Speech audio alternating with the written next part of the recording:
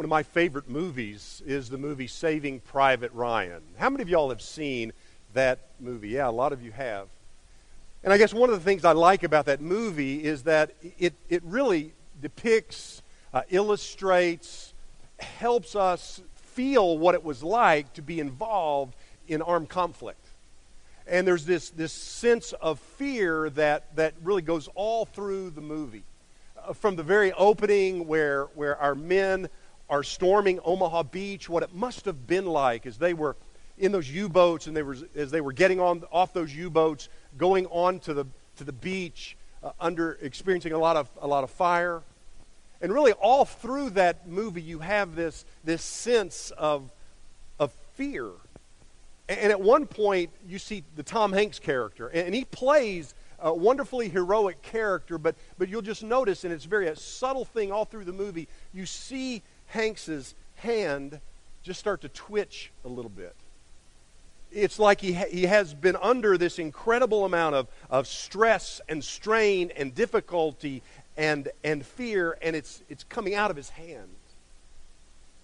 You know, all of us at one time or another experience fear. And probably there's no fear like when you're involved in armed conflict. Let's just do this at the very beginning. If you've ever been involved in, been a part of the armed services, would you raise your hand, those men and women? Would you recognize them and thank them for the great...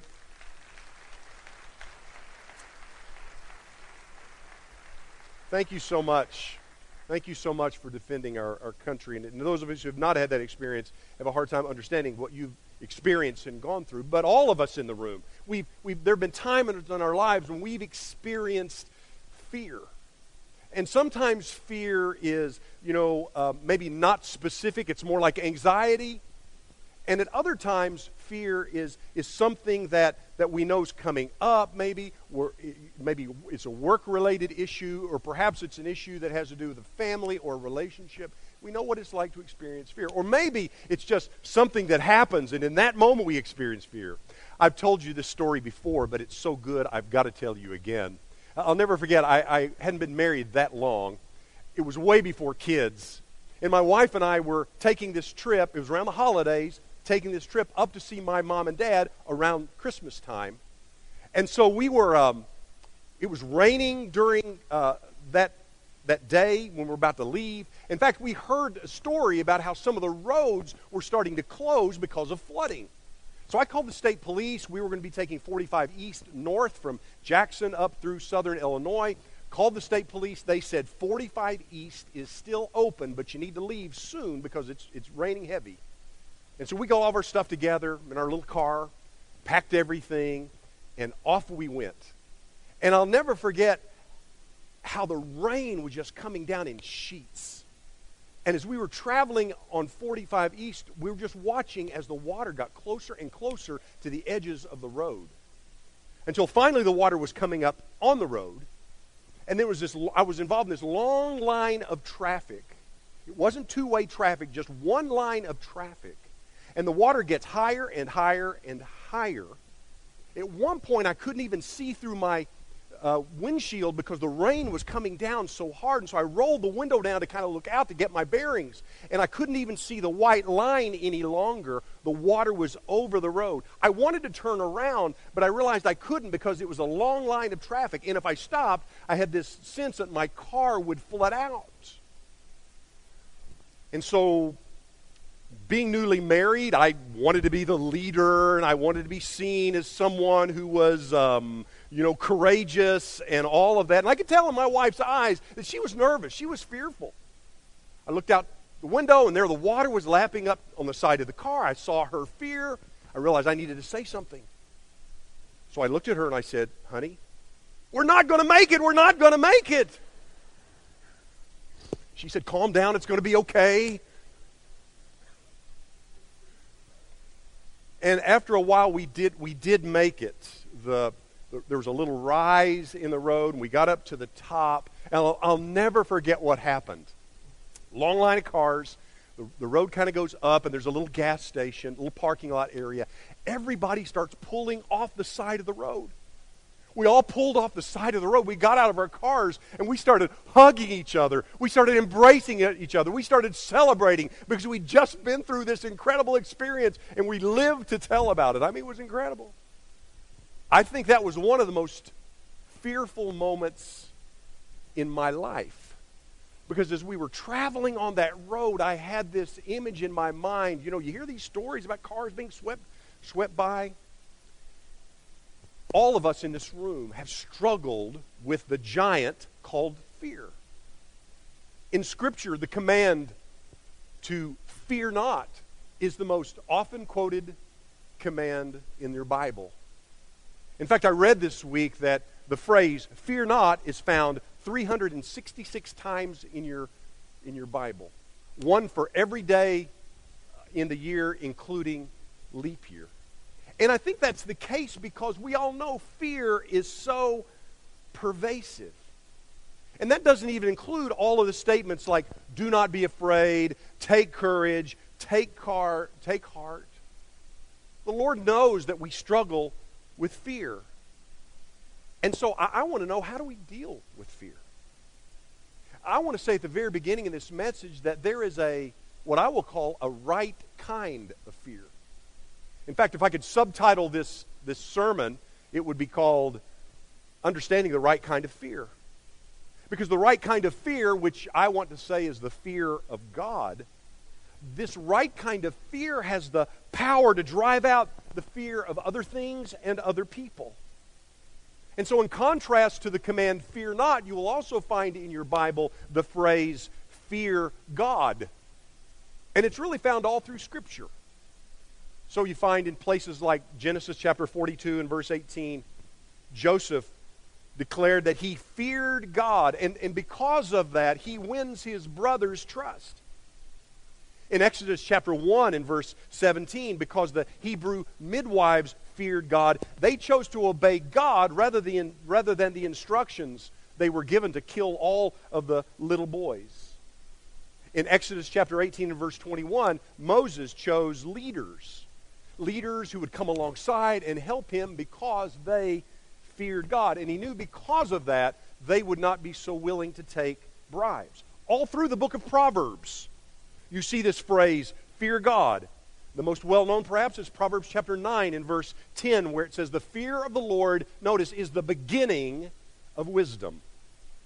And then in Proverbs 19:23, and I love this verse, it says, the fear of the Lord, the fear of God leads to life. You want to experience life, a life where you thrive and are filled with joy. It comes as we understand what it means to fear God.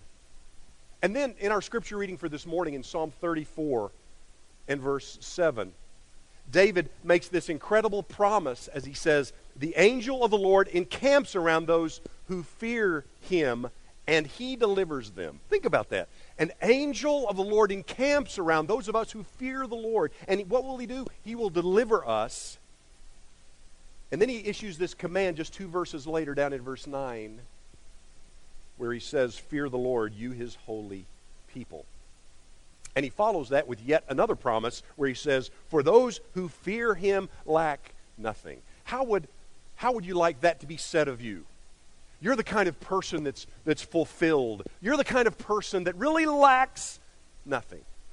And we've barely touched the hem of the garment of all the passages in your Bible that talk about the fear of God. You come to the New Testament and you find that phrase used over and over. Jesus at one point in his ministry says, don't be afraid of those people who can kill your soul or can kill your body but can't touch your soul. No, says Jesus, you fear God. You know, we hear a lot of sermons on the love of God, a lot of sermons on how compassionate God is.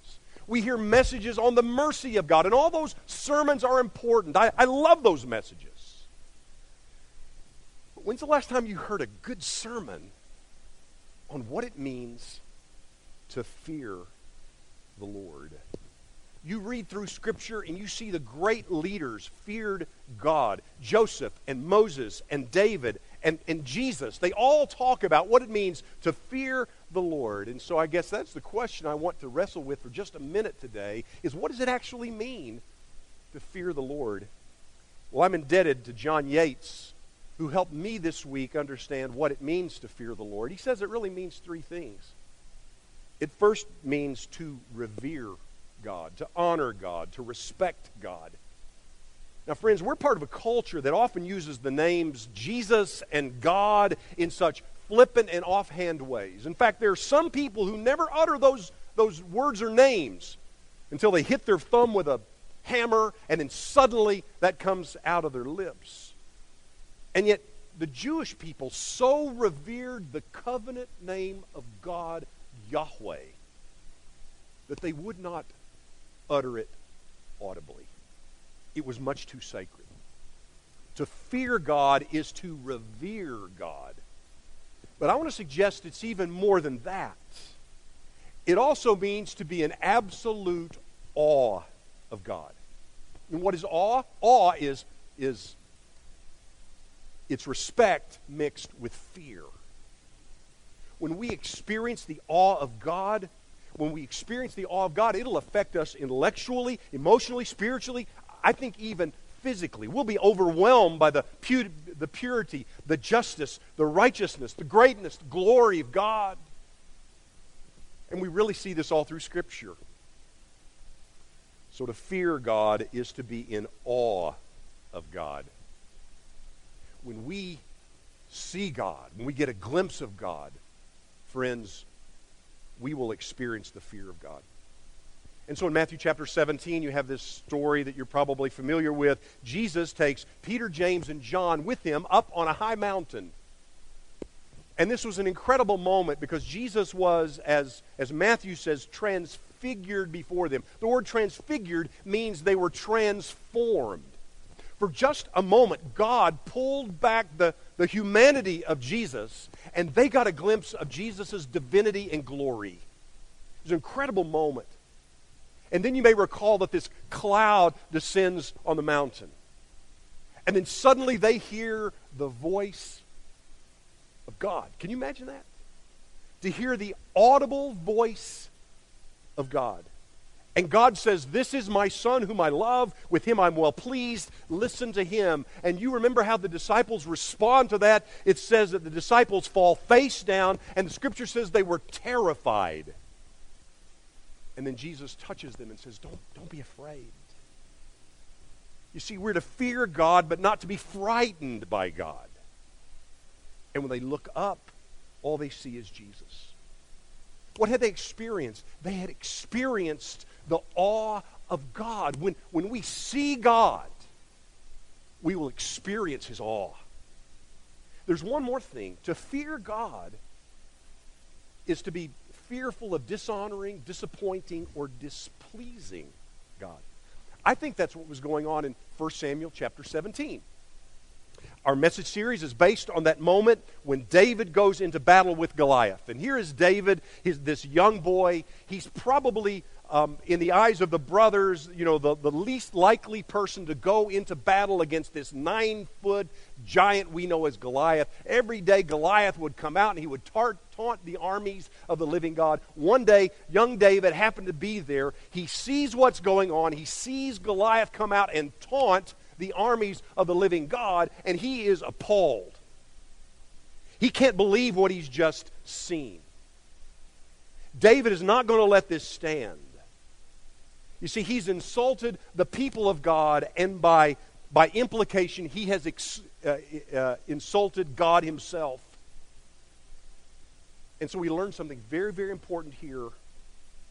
You see, the right kind of fear has the power to drive out other fear.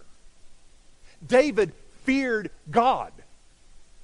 And because he had this sense within him, this fear of dishonoring, disappointing, displeasing God, he marched into battle. His other brothers didn't. I don't think they had that same sense of fear of God. They were more afraid of the giant than they were of Almighty God. But David goes into battle. As I've said before, and it's a paraphrase of Oswald Sanders, you see, if we truly fear God, we don't have to be afraid of anything or anyone. But friends, if we don't fear God, if God is 1,000 miles from our mind and we don't even think much about God, we should be afraid of everything.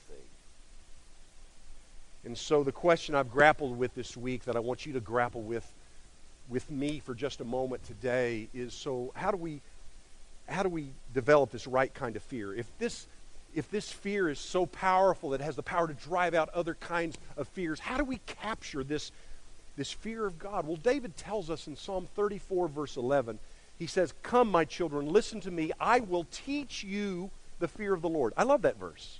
Come, listen to me. I will teach you the fear of the Lord. And so I want to know, how do we learn to fear the Lord? Because you see, friends, if we're not careful, we can forget the fear of the Lord. And when we do, we lose something very significant, very important. I love Luke's summary of the early church in Acts chapter 9. He says down in verse 31, "Then the church throughout Judea, Galilee, and Samaria enjoyed a time of peace and was strengthened, living in the fear of the Lord, and encouraged by the Holy Spirit, it increased in numbers." I mean, I love what's going on. Here's a church that's at peace. Isn't that great? Here's a church that was being strengthened by the Holy Spirit. That's fantastic. Here's a church that was growing in numbers. Wow, that's awesome. I want to know how'd that happen.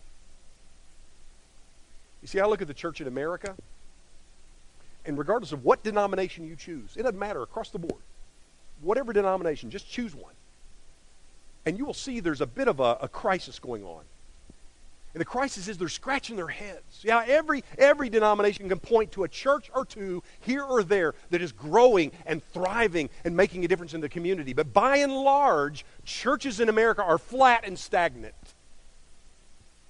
And I wonder, why is that? It could be because we've lost in our country a sense of the fear of the Lord. So how do we recapture it? How do we learn to fear the Lord? I want to mention 2 or 3 things. I would say, first of all, we learn to fear the Lord by immersing our minds in the whole of Scripture. While certainly the covenants change, the character of God does not.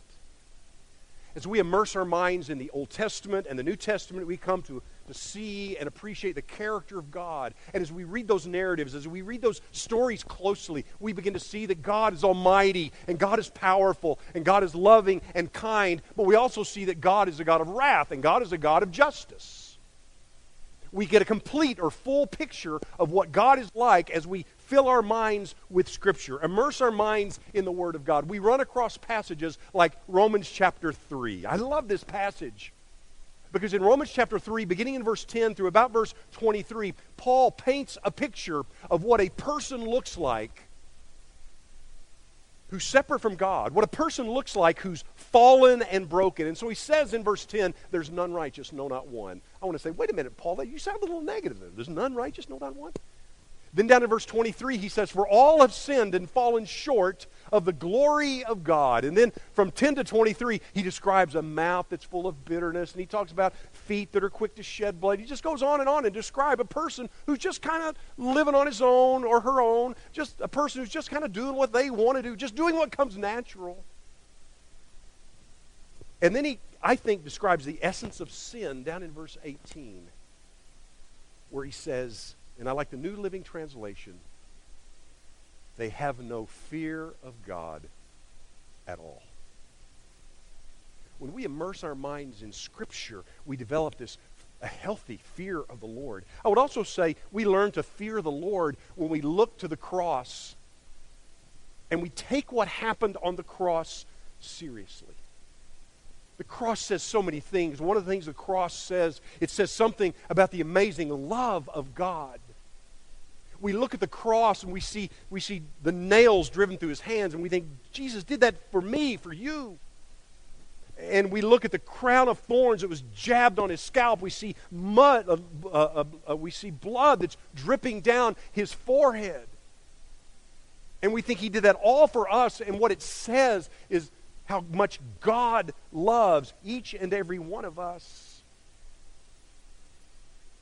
But the cross also communicates the idea of wrath and judgment.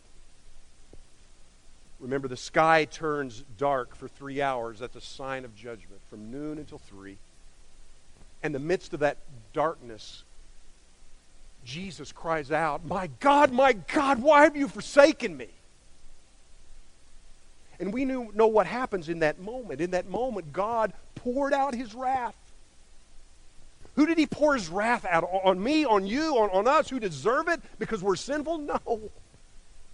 He poured his wrath out on the only innocent one who ever walked the earth, the only pure one who walked the earth, the only person who never sinned who walked the earth. He poured out his wrath on him. Jesus willingly took our place. When we look at the cross, we see something of the love of God. It's amazing. We also see something of the wrath of God. It's incredible. It's a powerful picture of his wrath.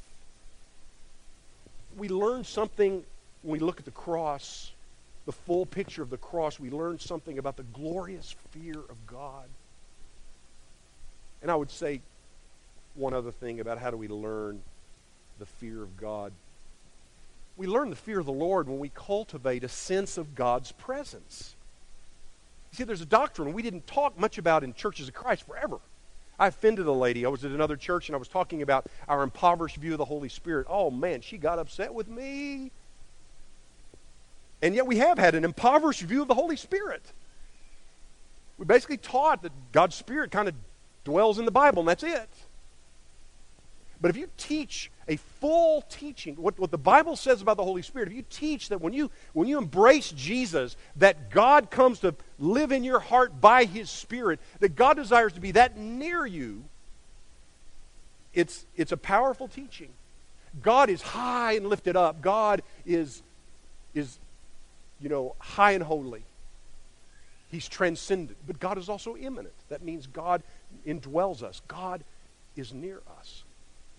When we perceive that God is distant, or when we forget God, when we think God is with us on a Sunday, and then we go about our lives, we have little sense of the fear of God. And yet when we leave this place, and we know, yes, God was here, God inhabits the praises of his people. God gathers with us on Sunday. We praise God, but God also lives in us on Monday and Tuesday and Wednesday. When we have a sense of his presence, his nearness, I think we develop a sense of the fear of God. Now, I used to think the fear of God was a negative thing. But I've come to understand I cannot fully understand the love of God without understanding the fear of God. To fear God is to stand in awe of God. To be afraid of God is to run away from God. There's a huge difference. Here's how John Yates puts it, and I love his words.